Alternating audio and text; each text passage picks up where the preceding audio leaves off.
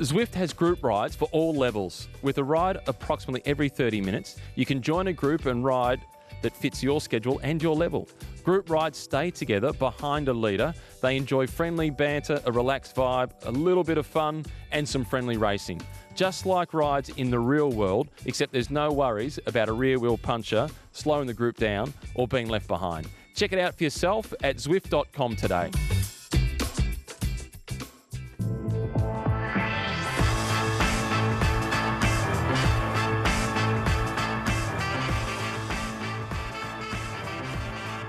Welcome to the Zwift Cycling Central Podcast. One last time for the year. This is our last podcast for 2017. Before we start, let me remind you that you can download or stream this podcast on SoundCloud, soundcloud.com/Cycling Central, from our website, sbs.com.au/Cycling Central, or by scheduling a ride with our lovely friends at Zwift. Joining me today, we have part of the usual and part of some very special guests. Welcome, Dave McKenzie. Macca, how are you? I am very good, and who would have thought I'd be in here, the week of Christmas? We thought we'd have nothing to talk about. We've got plenty. Absolutely. My list of points has just been growing over the last couple of days. And what a pleasure to have Matthew Keenan. Kino, thank you for coming and popping into the podcast. My pleasure. I'd like to be here under much duller circumstances. Really? Obviously, we're going to talk about Chris Froome, I assume. Let's have a look. Chris Froome has failed a drugs test at the Vuelta a España on the 7th of September this year. The cycling world has woken up the news that Chris Froome has failed a drugs test. British cycling is once again at the centre of a doping scandal. Contrôle antidopage jugé anormal, celui de Chris Froome. El positivo del ciclista británico Chris Froome de la Vuelta a España 2017.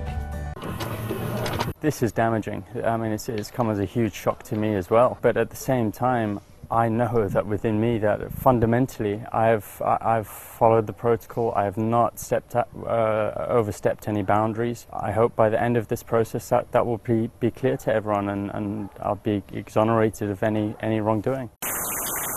Well, that's basically a creative recreation of me flicking through the channels last week, switching on the TV and finding out about all these controversy around Chris Froome. Who in their right mind would have thought from last podcast that in this edition, the last podcast of the year, we would be talking about a potential controversy with Froome. Today we have Bridie O'Donnell joining us as well. We'll talk about the medical side of it. Hi, Bridie. Hi, how are you? Really good. What a story we had. What do you make of it as a medical doctor? There are even respiratory physicians who don't necessarily endorse the idea of exercise-induced asthma, but certainly we know a lot of elite athletes have it. They get bronchospasm or a tightness in their chest or even a cough in response to exercise. And of course, elite athletes are putting themselves under greater physiological stress and they're putting themselves in environments that the average person may not. So swimmers get a lot of asthma, road cyclists get a lot of asthma. And you could argue you're in a colder environment, your immune system is slightly compromised, and you're a skinnier, leaner person on the edge of their health more so than an average fitness person. So the rates are ridiculously high in elite athletes, but it's not unusual for a Tour de France rider to have asthma. You've answered my question. That was going to be my question. It feels like there's a higher proportion of elite athletes, world-class athletes, with asthma than what there is in the general population. My kids, who are 5 and 7, they don't have asthma, so I hope they're really good at ball sports. Well, in fact, people get into sport often. Kieran Perkins got into swimming because of asthma. So it's often a strategy that is used by a doctor in conjunction with a family to say, let's improve that person's breathing, and we know that swimming's a great example of how to control your diaphragm. Is it the case for Froome? Do we know his asthma history? Yeah, there have been examples of him actually applying for a TUE for asthma. There's a famous photo of him in the Tour of Romandy in around about 2013 where he's got the inhaler when he's actually in the race. And he made a statement throughout the Tour de France of a couple of years ago that he chose not to apply for a TUE, to use asthma medication because of the furor that it would create. But the big one, Bridie, from a medical perspective, that everybody is asking the question, a lot of people would understand if Chris Froome was over by 10%. If he was, the limit is 1,000 milligrams. If he was at 1,100 or 1,200, maybe even 1,300, there'd be a bit of forgiveness. But double the limit? Yeah. Double? I mean, how many puffs of the inhaler do you need to have approximately? It's a great point, Macca. And look, there's been a fantastic paper written by Ross Tucker, who's a rather provocative sports scientist from South Africa, but he's really interested in doping and stories in and around clean and dirty athletes. He looked at the idea that there would be this documented salbutamol passport, if you like. You know, Froome has been tested so many times, and he comments that he uses salbutamol inhaler all the time. So the UCI would have had historically thousands of tests and numbers from him, and clearly he's never violated that 1,000 nanogram per mil barrier yet. So he has to have doubled the maximum amount and or been excessively dehydrated. And yet he had an outstanding performance on that stage on the 7th of September. So there are so many red flags going off from a medical perspective in terms of the management of this.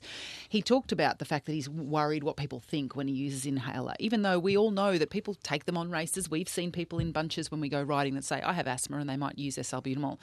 So often you have to worry, well, why are you so worried if you feel good about it? Is there another way you can take salbutamol other than the inhaler? There is indeed. So you would infuse it. And that, to me, again, this is only my observation, but to get a dose that's double the legal limit, the maximum limit, without knowing his historical data, shows that he has received an excessive input of salbutamol relative to the output in terms of the urine. So it doesn't. He must have been puffing like bananas before the stage and immediately before the drug test. Is that a medical term? Like bananas? Puffing the bananas out of it. Taking the medical out of it, and we're waiting to see what the outcome is with the case on Chris Froome. The damage is done. Yeah, absolutely. Agreed. Even if he is cleared, if he's exonerated, there's a certain amount of damage that is done. And it's just not to Chris Froome. Again, it's to the sport. And Tony Martin said this. Tony Martin did, absolutely. So as soon as it happens, my phone is buzzing with requests for radio interviews. I don't get requests for radio interviews on that same day where Orica put out the statement that Caleb Ewan would be riding the Tour de France. Those two things happened on the same day. Nobody asked me any questions about Caleb. They only asked me about Chris Froome, and they asked the question, why does this always happen in cycling? Now, if Chris Froome gets cleared, they won't be ringing me for that follow-up interview. They're only doing the interview on the news about the test. The damage is done. And also they say, why does this always happen? I think that's a challenge too. It's not happening to every single rider. It's an IQ fail, really, on regards of an athlete who's the most supported, the most paid, the most endorsed by the best team. And given their experience with Bradley Wiggins and the infamous Jiffy bag and his TUEs, therapeutic use exemptions, in the lead up to 2 tours and 1 Giro d'Italia, ironically, he didn't need them for other races throughout his very long career. Team Sky, you'd think they'd be better placed to not make such a stupid mistake. And when you see how Team Sky operates on a daily basis, they are so well-oiled. To make mistakes like this, it's almost... They have more resources than anybody else. Exactly. And to make mistakes at that level, you go, how... Taking the medical out of it for you, Bridie, what was your gut instinct, your gut reaction? I think it's hubris on the part of Froome and the team, that they have become sort of so arrogant that they feel they're beyond or above the law. And if there's ever any glitch in any story, they sort of patronisingly deliver information to the media that say, don't worry yourselves about this. We've got this. We're fine. And Macca, you commented on Froome's Twitter page. What had he said just a few days ago? Yeah, exactly. And it's interesting, isn't it? And all the talk about it. He said, Merry Christmas, final day of training camp. Along those lines, can't wait to get back to the family. He had 250 comments when I last checked. That was this morning. 50%, more or less, were like, you're the man, see you in 2018. And the other 50% along the lines of, who's carving up the roast, you or Lance? So... He's got his fair share of haters and his lovers no matter what happens. Everyone loves a villain. Everybody, 50% love a villain, 50% hate a villain. So I don't think there's any fence sitters on this one. No, not at all. And in terms of the way the process works from here, the last thing I want to see is a drawn-out case like we did with Alberto Contador. So Contador had his clenbuterol case, which was at the Tour de France, and then he raced for the next 18 months. He won the Giro. That eventually got stripped from him. And then he got given a 2-year suspension, which was backdated to the test itself. So only had 6 months out of the sport, a whole bunch of races that he influenced the outcome of in a period where he should have been suspended. If Chris Froome is going to be suspended, I hope that he doesn't race until this case is cleared. It's not in his control how quickly this gets cleared. It's up to the Court of Arbitration for Sport, WADA, whoever it is, that governing body, to get this thing done quickly. And the lawyers will drag it out, but I want to hear your conspiracy theory. I've got another question before the conspiracy. Good pointing, but not just yet. You guys were at the Vuelta, okay? We said previously on this podcast that we thought Chris Froome was in such a better form at the Vuelta than he was at the Tour de France. Yet again, he's saying he was struggling to breathe. Did you see any hint of him struggling at the Vuelta at all? No, he was stronger than he was at the Tour. And I spoke to him just recently, 2 weeks ago, when he was out here for L'Etape Australia by the Tour de France. And I asked him that exact question. You look to me as if you were stronger at the Vuelta than what you were at the Tour. And he said, yeah, the numbers indicate that I was stronger. I was a little bit heavier, but my data output was higher. Yeah, so he never mentioned... Doesn't add up, does it? On the day of the 7th, I mean, someone's published a fantastic graph of his watts per kilo for various climbs. And I mean, it is absolutely outstanding. And I know you mentioned Lance earlier. Back in that fantastic book written by Daniel Coyle, Lance Armstrong's War, they talked about Ferrari and Lance's training session where he knew if he could hit that 6.4 watts per kilo for 1 kilometre climb in the lead up to the Tour, that all of his pharmacology was in the right place. Pharmacology. I know that we like to use VAM and we like to use watts per kilo in comparing, and you can't always compare because conditions and those things affect speed. But the power output, the appearance, the confidence of the athlete don't seem to match this sort of anxious paranoia of respiratory distress that they're trying to paint this picture that he perceived in the day before. So, hang on. Another medical question then for you. The performance benefits of it. Absolutely. If he doesn't have asthma. That's the obvious question. Because to me, looking at it from as just Joe Punter, I don't see it as a game-changer drug like EPO or human growth hormone or something like that. If you're not an asthmatic and you're taking it, is there any benefit? You will get a mild bronchodilation anyway, so that's that sense of more open airways. Yep. It's not going to give you the same feeling as wearing a Breathe Right or one of those nasal implants that he's had in the past, because that actually allows more air in a really nice, mechanical, clean way. They're another topic, and I think they're complete tish, because when you're full gas, you're breathing through your... record holder, you let me know when you're breathing through your mouth when you're full gas, not through your nose. Anyway, so it's not a big... No, but if you're not an asthmatic and you use excessive salbutamol, you become jumpy, agitated, mildly. Your CNS, your central nervous system, is stimulated and aroused. So there is a benefit. Absolutely, there's a benefit. And if we think about, we might talk about 1%ers. When we talk about Grand Tour winners, we're talking about 0.1%ers. And anything that gives Chris Froome, already the best cyclist in the world, a 0.1% advantage is a benefit. Marginal gains is from Team Sky is becoming the equivalent to the Aston Football Club at any cost. Ooh. Whatever it takes. Whatever it takes. Hashtag whatever it takes. Whatever it takes. Is it a masking agent? So there's no evidence that it is, but so many physiologists will talk about that fact, and they'll say that it interferes with results from other tests, or it might even block the ability to detect other substances. So it's long been thought of that particular notorious Italian cyclists who have been banned for excess salbutamol were using it not only to stimulate central nervous system, but to mask the presence of other agents. Are we about to find out that Chris Froome is not human, because we're going to have to look at his metabolism a bit closely, and then we're going to find out he's made from a different planet? Look, he is clearly an outlier across many regards. I mean, we only have to look at his physiognomy and the dedication or obsession that he takes with diet and weight control. Wiggins delivered that as well, and we're seeing now the real Wiggins in terms of his weight gain. Already that requires an extra type of obsessional behaviour that we don't always see in other athletes. And perhaps when Port was riding in Sky and was very close friends with Froome, we saw Port's weight and his leanness absolutely reach its peak. And in many ways, calorie restriction is the new doping. Your ability to commit to really restrictive eating behaviour in the lead up to a Grand Tour is sometimes the difference for a lot of those guys. But then you're at risk of injury, you're at risk of illness, and you're probably at risk of greater respiratory distress. And at risk of eating 10 kilos of Toblerone if you crash during the Tour de France. Any other questions, Guy, in terms of the medical standpoint? No. Good to have a lot of that cleared up, particularly that element of there is some benefit of using it if you're not an asthmatic. Absolutely. Thank you. I should say Dr. Bridie O'Donnell when I introduce you. Thank you for popping in. Great to be here. Thank you. Maka, you were asking about my conspiracy theory while we say goodbye to Bridie. What do you make of this, you two? Froome and Sky came out earlier, a couple of weeks ago, saying we are going to run the Giro, we are going to run the Tour de France. This is the target for 2018.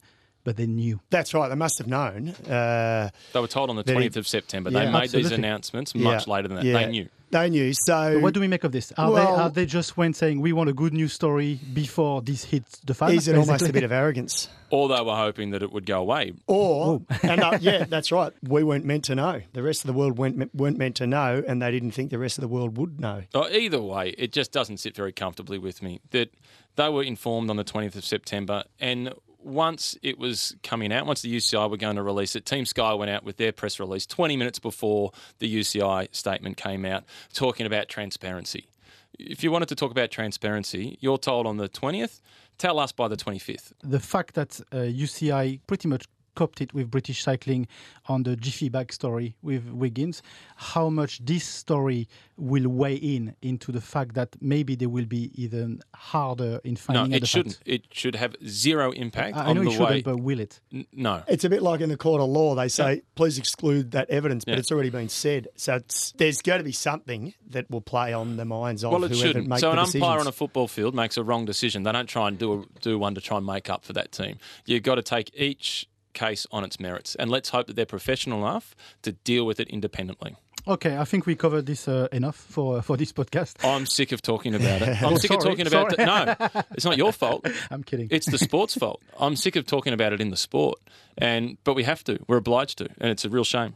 Absolutely. I will take a short break. You're listening to the Zwift Cycling Central podcast. Don't you dare go anywhere. Zwift has group rides for all levels. With a ride approximately every 30 minutes, you can join a group and ride that fits your schedule and your level. Group rides stay together behind a leader. They enjoy friendly banter, a relaxed vibe, a little bit of fun, and some friendly racing.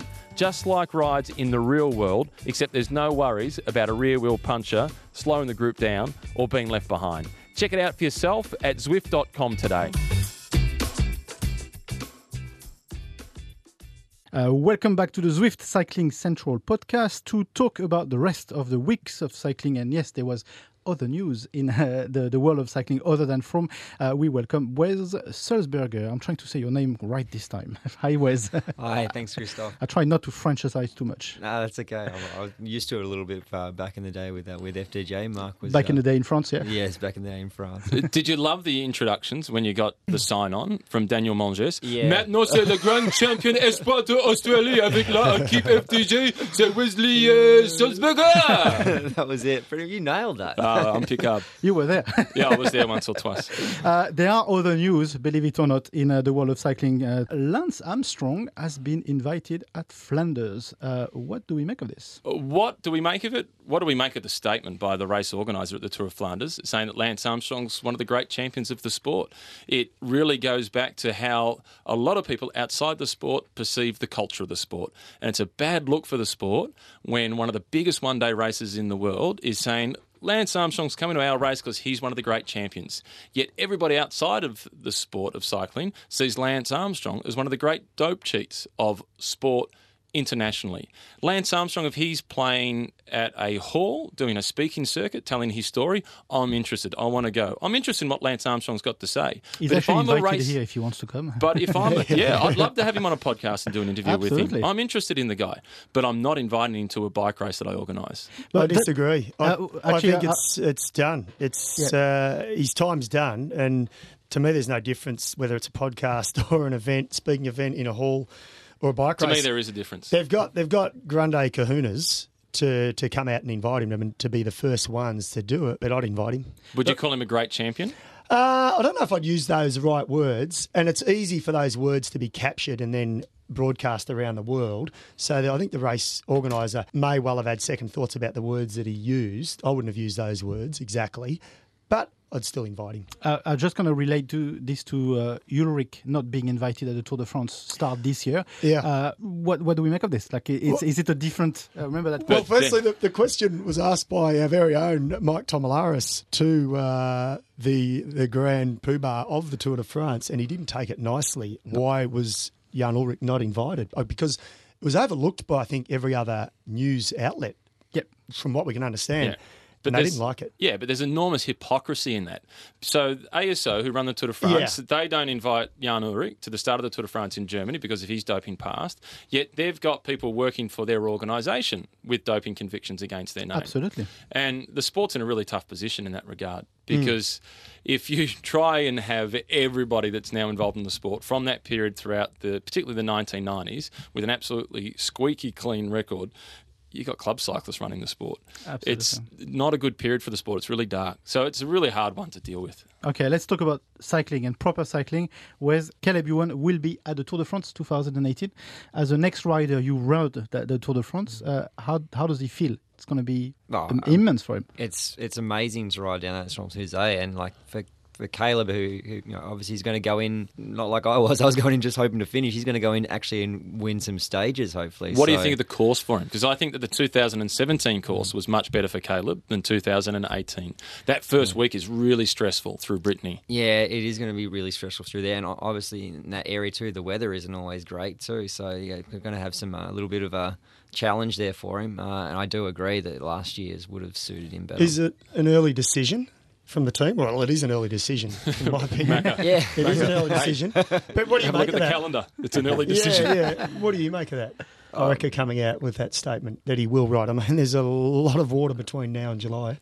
There is, but obviously it's something that's they feel important, and it's obviously a nice news story to start off this year with.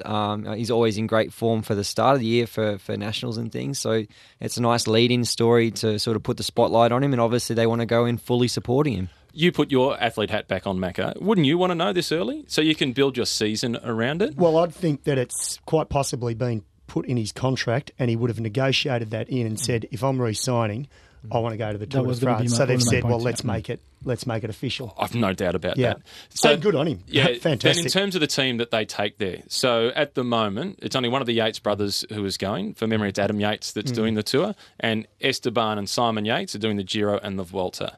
That's good news for Caleb, because if you had have taken all those guys to the Tour, it's very much a GC team.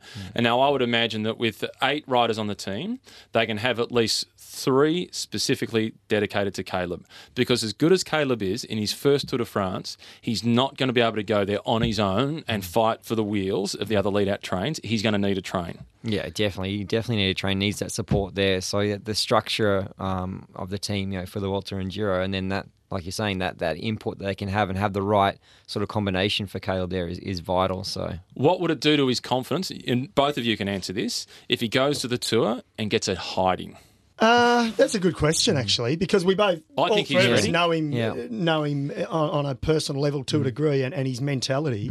All sprinters have got some confidence about them, and I agree. I think he's ready.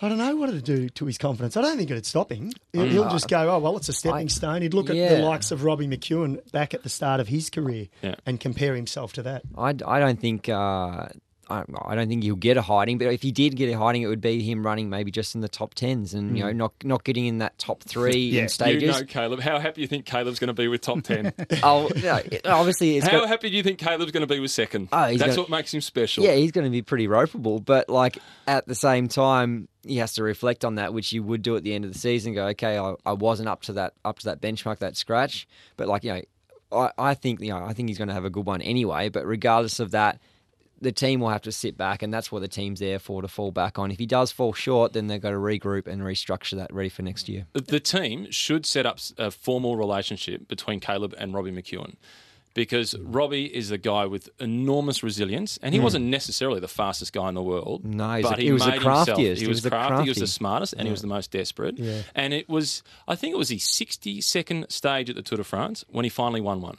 And that perseverance is going to be the key for somebody like Caleb to make it. And Robbie would love to play that sort of role, I think. Oh, he would. Speaking, totally. without having consulted on Robbie on the subject, of course. But we all know he'd be good at it. Yeah, I'll get Robbie on the line now. Bring him in. Yep. Robbie, yes, you're well. You up for helping Caleb? He said yes. We're going to make it happen. Any other news? There's been a really significant announcement overnight, and Gracie Alvin's been involved in this, of a riders' union specifically for women in the professional peloton. Absolutely, yes. And a big push on that is around media coverage. And when you look at the stories within the sport that engage people outside of the sport, so we're interested in power output and heart rates and wattage and somebody's threshold and all those sorts of things. I'm not.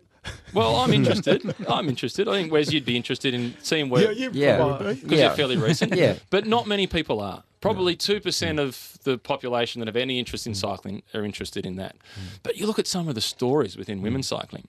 We did the Shimano Supercrit on the weekend, and we did the top 10 call-up, the best 10 athletes in both the men's race and the women's race.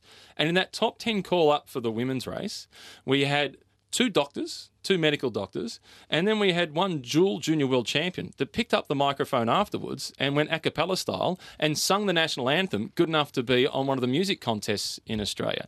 The talent within women's cycling and the interesting stories is phenomenal. And we have a responsibility in the media as well to tell those stories.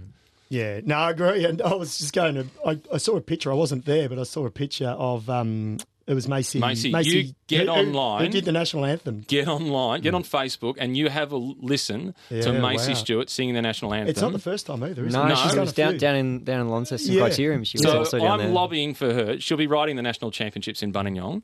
I want the national anthem to be played before the women's race, and I want it to be Macy Stewart on the start line, kit, number on, a cappella, national anthem, hand the microphone back, and then she races. And then attack first kilometre. Go, first lap, straight up Buninyong. Because the lungs are open. Yeah. She won't need any salbutamol. I wasn't going to go there, Dave. And I hope Cycling Australia is listening. No, that is a great one. That is Should we ring fantastic. Nick Green? Yeah, exactly. Yeah. Nick, Macy, Nationals, the anthem, lock it in. Thank you, guys. It's been a pleasure to have you in what is going to be the last podcast of the year. So it's been plenty of. It's been a big year. Action. It's been a big year for cycling. It's been a big year for SBS. It's been a big year for me as well. Yeah. So thank you, Micah, thank you, Wes, and thank you, Matt, for joining me in this podcast. I would like to say a big thank you to all our guests we had in the last 6 months. It's been an incredible year. Thank you also to all our listeners. We've been discussing with you over the last 6 months, and I hope you enjoyed this new tone we are getting into the podcast. But right now, let me remind you that you can download or stream this podcast on SoundCloud, soundcloud.com/cyclingcentral, from our website, sbs.com.au/cyclingcentral, or by scheduling a ride with our lovely friends at Zwift. All is there for me to say it's goodbye for now. I wish you a Merry Christmas if you're celebrating Christmas, and Happy New Year, because next time we'll be back will be in 2018. If you're riding over the holiday, please stay safe on the road. If you're in a car or on cyclist, please remember that we are all humans and we are all sharing this planet together. Have a great break, have a great holiday full with great rides. Bye for now.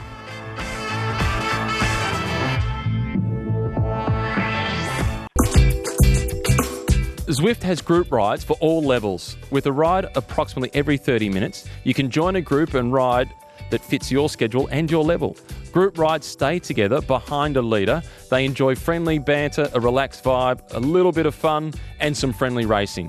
Just like rides in the real world, except there's no worries about a rear wheel puncher, slowing the group down, or being left behind. Check it out for yourself at Zwift.com today.